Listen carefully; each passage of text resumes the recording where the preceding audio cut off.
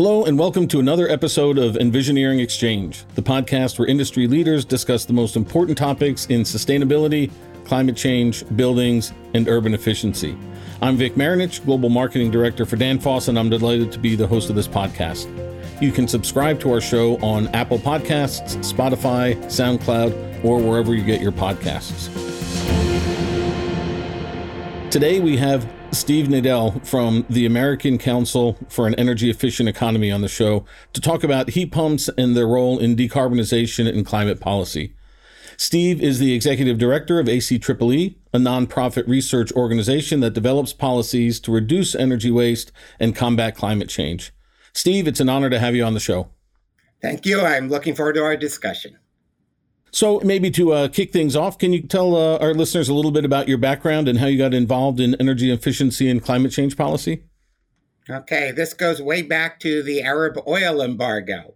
I had just gotten my driver's license and I'd come home from school and my father, who worked at home, would say, "Oh, this gas station is open. Quick, could you go down and wait in line and fill up the tanks?"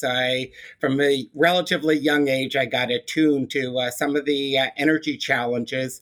In college, I did some work on environmental, urban, but also energy issues, which led to my first job working, helping to lead energy programs for a nonprofit community group that was incorporating energy efficiency in urban areas. And that I really enjoyed it. And that led to a whole series of jobs. And now I'm at ACEEE. Fantastic. So, and ACEEE recently published a report. I believe you're one of the authors on that report on decarbonization and electrification options for single and multifamily housing. And now for our listeners, we'll have a link on our show notes so they can read that report. Can you tell us what your research uncovered there? Okay, let me first back up. We previously had done some reports that compared electric heat pumps to natural gas options. But if we're going to decarbonize, having full availability of natural gas is not going to be an option. So in this new report, we compared electric heat pumps using decarbonized electricity, largely carbon-free electricity, to fuels that are largely carbon-free, meaning biogas or green hydrogen or synthetic hydrogen made from synthetic natural gas made from hydrogen. Those alternative fuels are quite a bit more expensive than traditional natural gas. U.S. has fairly low natural gas prices, but these alternative fuels will be at least 3 times, if not even 4 or more times more expensive. When you look at that, and we examined a representative sample of over 2,000 homes in the U.S., most of the time, the electric heat pump will have lower life cycle costs. That will be the better path for decarbonization. We found where temperatures, routinely get fairly cold from about Washington, D.C. on north, you'll want a cold climate heat pump and not a conventional heat pump. Cold climate heat pumps tend to keep their performance down to roughly minus 15 C. We also found where temperatures get really cold, think Detroit or maybe just north of Boston, you'll want a fuel backup. It will be a decarbonized fuel. And the reason for that is not that the heat pumps can't get you heat, but that the electric grid will start reaching new peaks as the temperatures get really cold. And there's going to require a lot of investments just to serve a limited number of hours each year. And we found it will be more cost effective to have a fuel backup rather than having to reinforce the electric grid that much. So that was basically places that regularly get below about minus 15 C. Yeah, you touched on a lot of really important points there, really interesting points. So it's really great to hear the report emphasizing the value that heat pumps can bring to the market. Of course, not a new technology, but to see them coming more and more. And we do see a lot of local and even state governments, right, passing legislation that's going to ban fossil fuels in commercial and residential buildings moving forward. So that's going to, I think, drive the need for heat pumps even further as we go forward. But you kind of touched on it. I've heard from a lot of people about concerns about the ability for our grid to absorb all this incremental requirements on electricity usage, right? We already know that it's a pretty stressed system. So as we're moving away from natural gas and from oil and moving more to electricity, do you see this as being a big challenge throughout the country or only in those, I almost said hot spots, but I guess really cold spots in the north where we need the heat pumps? In between. Most of the US is summer peaking at the moment. So that means we have room for greater use of heat pumps. But gradually, the winter peaks will increase. And by the 2030s, we're expecting most of the US to become winter peaking, with the exception of California, Florida, a few other relatively warm places.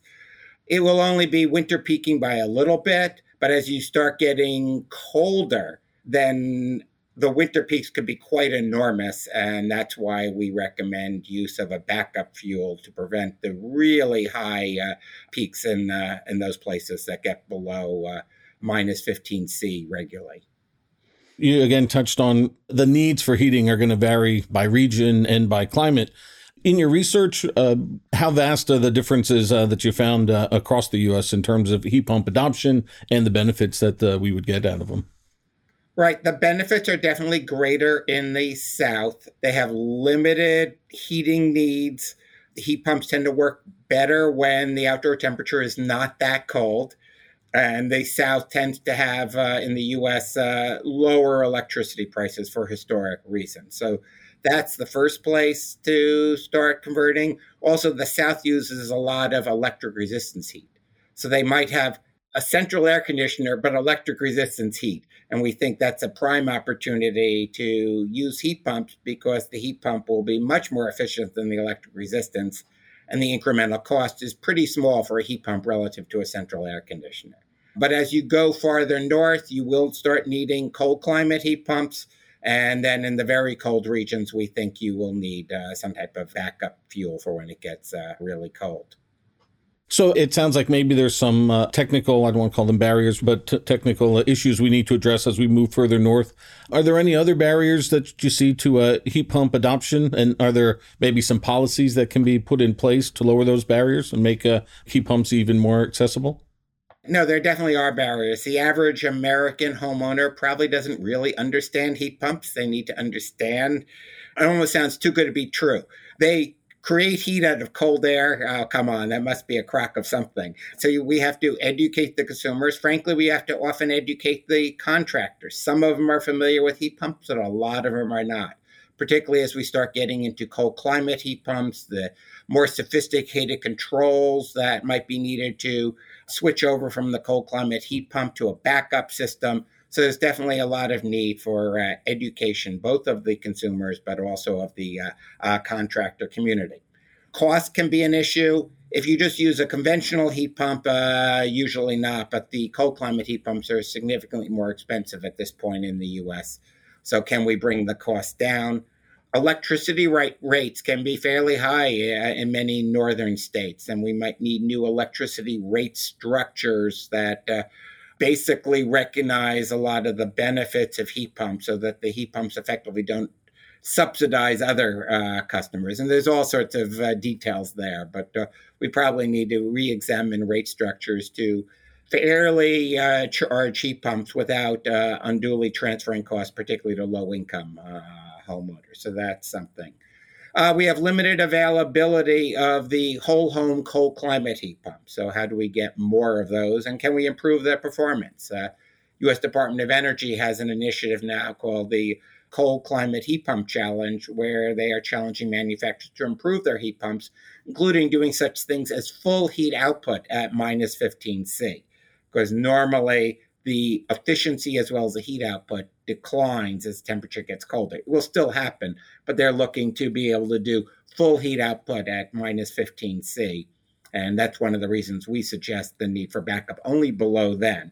We're assuming these cold climate heat pump challenge products will become widespread by the 2030s. A couple of other things in the U.S., we do have a number of houses with hot water heat. I know those are very common in Europe, but presently there is very little available in the way of air-to-water heat pumps. I know a few manufacturers are getting ready to introduce products. They're widely sold in Europe, but we need to bring those to the U.S. And then just to mention one other challenge I forgot to mention before, we looked at single-family and multifamily. What I said applies to single-family as well as low-rise multifamily. But when you get to high-rise multifamily, we found that the decarbonized fuel may be the cheaper decarbonization option, It gets difficult to install heat pumps on high-rise buildings. You might need cranes, etc. And typically the energy use is relatively low, lots of shared walls. So that would be one other place that we might say for high-rise buildings, a decarbonized fuel may often be better than a heat pump. Yeah, it's interesting you mentioned education. I think heat pumps, they've been around a very long time. And some of us who have also been around a very long time can remember decades ago where maybe they didn't have the best reputation. And it seems that that image kind of has carried forward, even if it's been 40 years or whatever it's been, right, since that first heat pump. I remember I looked to put one in my house 30, 40 years ago, and the contractor said, no way, right? But it seems that that's still pervasive in our industry. And we really, I think that's such low-hanging fruit that we can get that education and get people trained. Right. We have to educate people that it's not your grandfather's heat pump. Exactly. That's right. That's right. But an example might be, you may recall that compact fluorescent lights originally got a bad reputation. They took forever to go on. They, flickered, et cetera, et cetera. It took a little while, but we got the LED bulbs, and now they are widespread in much of the world. People are a little apprehensive, but they've based on experience, become comfortable with them. So, and as we talk about the energy transition, and maybe this is more on the commercial side than the residential, right? There's always a concern about CapEx costs, first costs on those projects. And we know a lot of the, let's say, small to medium-sized buildings, it could be that the building owner isn't necessarily the one paying the utility bills, right? They're going to put that onto their tenant. So how do we address this issue when we want to increase the CapEx, put in a heat pump into a lot of these buildings, but then the person who's going to benefit from the lower energy cost isn't the one paying the CapEx? Is there something that policymakers can do to maybe address that gap as well? Yeah, there are a few things that might be helpful. One, there might be financial assistance for the building owners to install the heat pumps, recognizing that this would be in the interest of the tenants, who more often than not might be more moderate income. Another thing is to help educate the tenants about the energy use of apartments, the relative energy use, about what type of heating system a building may have, and can we create more of a tenant demand for high efficiency, decarbonized apartments. I know in the case of commercial buildings, for example, in the U.S., that LEED certified buildings have higher occupancy rates and higher average rents. Can we change the market so rental tenants start demanding that, and maybe we can make it more in landlords' financial interests? Yeah, I think those are all good points. So as we look on the infrastructure upgrade, it's not only the building owners that'll have to do some upgrading, but certainly the utilities, I think, too, are probably going to have to do some upgrades to their systems. And that we know typically is going to get passed along to the consumer of the electricity. So as we, again, make this transition away from natural gas, away from oil and towards electricity, if the utilities are making these heavy investments, do you think we're going to be able to keep our electricity rates to a level that allows everybody to participate in this revolution? I think we can, but we have to be very careful about, which costs we want to incur. Do we really want to build lots of new generation plants to only operate a few very cold hours a year? But, the heat pumps will create electric demand over many hours throughout the winter. And that actually, in many cases, will help lower electricity prices because the generation plants will be better utilized. But yes, we have to look at what some of those key peak costs are and how do we keep them down, whether it's use of backup fuels or, just to mention another idea, it has to do with electric vehicles. But electric vehicle fleets will require lots of power at a particular point. So how do we reinforce the grid at those points in ways that is very orderly and keeps costs down? Mm-hmm. Right. Yeah. Yeah. Everything at the end seems it's all tied together here as we move to a more electrified economy. So in your study, you talked about both single family and multifamily homes. Can you maybe come back and talk about the challenges of electrification in multifamily homes versus the single family home? Right. I mean, there's several challenges. As you noted, in many cases, the tenant pays the heating bill, and therefore that reduces the landlord's incentive. In the United States, I believe at least half of it, the time, the landlord pays the heating bill. So they have interest in improving things. But there are a lot of places where that's not the case. So that's one challenge. The equipment sometimes is a little different. It's probably going to be more use of mini splits rather than whole home systems. Sometimes there's centralized systems that you might then need, more of a chiller type heat pump. It's going to be a little bit different there. And then, as I mentioned, high-rise buildings tend to provide their own challenges. If they have a central heating system, yes, you could put a chiller system in. But if they don't, it's little individual gas heaters for each apartment or something. Installing mini splits on a high rise can get challenging, and maybe we'll stick with the decarbonized fuel. Right. Yeah. Good point. And you mentioned there a little bit on the commercial building space as we get away from residential. We know that buildings are responsible for 40% of the carbon emissions in the U.S., right? So it's a significant part there. How can heat pumps, do they present an opportunity for the commercial building space as well? Absolutely. There are lots of heat pumps that will work in commercial. In the United States, they tend to fall into two categories. You have what we call rooftop systems, which are effectively larger versions of residential-like systems located on the roof. And those are generally available in heat pumps. And how do we switch over to them? Many manufacturers, they'll give you a model with electric resistance. They'll give you a model with a gas heater installed called the gas pack, or they'll give you a heat pump. How do we transition much more to the heat pump? But for larger buildings, we're going to need more like chiller heat pumps. Those are a bit more widespread in Europe, but they are starting to come to the U.S., particularly in those cities that have enacted, building and performance standards, and said we want to decarbonize, like New York City and Boston. I know the building owners are already starting to think about, okay, when my chiller goes, maybe I need to install a chiller heat pump. Right. Mm-hmm. You mentioned the cold climate challenge that the DOE has going in. If I remember, maybe 3 companies have already come to market with their solution to the cold climate challenge. And also, if I remember right, that we're talking those rooftop units that you mentioned. So those are typically small to medium sized buildings. As we look at colder climates, I think there is still a concern out there. So can electrification be done in those areas, do you think, across the board, or do you think we'll be limited to maybe single multifamily homes, smaller buildings? How do you see that going? In the warmer climates, you can do everything with a heat pump. In the colder climates, you might want to have a fuel backup for, maybe what our research indicates, maybe that last 10% of the load. Again, you could do it with a heat pump, but it's going to require a much larger system, and the economics may not pay for that. Right. So just replacing that chiller with a heat pump may not be the way to go up north. You want to replace the chiller with the heat pump, but then you want some type of backup fuel system that could ultimately be decarbonized to, help supplement that. Right. But if you only have a chiller, you've probably got a boiler sitting there already anyway. So you've got the room, you've probably got the infrastructure to support hot water distribution, right?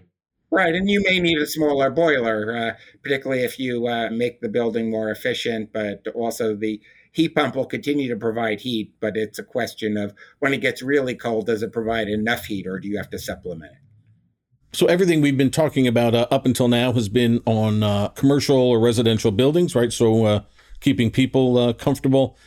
How do you see heat pump technology if we look at it more broadly, right? I mean, you mentioned briefly, right, there's hot water heating, right? Maybe district heat, maybe even some industrial processes that today are using natural gas for heating. Do you see heat pumps being able to move into any of those sectors, and what kind of technology gaps do we have to overcome to be able to get them more broadly implemented? Right. No, heat pump water heaters, for example, I think will become widespread. In the U.S. now, in homes, we require the larger water heaters to be heat pump water heaters, and there's a recently proposal by groups such as ours, as well as some of the larger manufacturers, to move that size threshold down for where we're going to require use of heat pump water heaters and not electric resistance heaters. And the economics for heat pump water heaters, we found, tends to be much more favorable relative to decarbonized fuels. So, as long as there is space to put a heat pump water heater, we think most homes and many commercial buildings will move to electric heat pump water heaters. Industry is another large opportunity. A lot of process heat is at low to medium temperatures. Presently in the U.S., you can buy industrial heat pumps that will get up to about 160 C, but there are products being developed that will go up to 280 C. For U.S., about half of industrial process loads are below 160 C, so we could do that. And if you eventually get up to 280, that's 70% of process loads. So we do think that industrial heat pumps will be a major source of process heat in the future. I would note, I'm hearing from our European friends that industrial heat pumps now are selling like hotcakes because they have restrictions in the amount of natural gas available due to the Ukraine war and shutdowns of Russian gas. So people are buying as many industrial heat pumps as people can supply, which will really help accelerate the transition in Europe. Yeah, and I can confirm that the same talking to my counterparts over there in Europe. Heat pumps across the board, the industrial, the single multifamily, the commercial heat pumps, everybody is driving to get something to get away from natural gas. So maybe we'll give you just one last wrap-up question here, Steve. What are the next steps for ACEEE's research on electrification? Right. We continue to look at best practices. What are the programs that are working? What are the ones that are not? One big thing we haven't mentioned is the U.S. recent climate package included about $4.5 billion for incentives for residential heat pumps and heat pump water heaters. We also have new tax credits. So we'll be working to make sure to help advise on how those get implemented, both at the federal level where they set the final rules, but then at the state and local level where a lot of the marketing and implementation will take place. We continue to do research on, decarbonization pathways. We'd like to do some more on the commercial sector, for example. We're planning to do a lot more on industrial heat pumps. And then the residential sector, we're particularly focusing on how do you make sure that as you electrify, that benefits everyone. There's concern if the middle and upper middle class all electrify, gas prices are going to go up for the remaining customers who might be the lower income. So how do we help make sure lower income start converting to heat pumps at least as quickly, if not even quicker, than the higher income customers? Fantastic. Okay, great. Well, thanks very much, Steve. And that's it for this episode of Envisioneering Exchange. I'd like to thank my guest, Steve Nadel, Executive Director of ACEEE, for joining us. Don't forget to subscribe to Envisioneering Exchange on Apple Podcasts, Spotify, SoundCloud, or wherever you listen to podcasts. Lastly, if you enjoyed this episode, don't forget to rate, review, and share it with your network. Thanks for listening, and talk to you next time.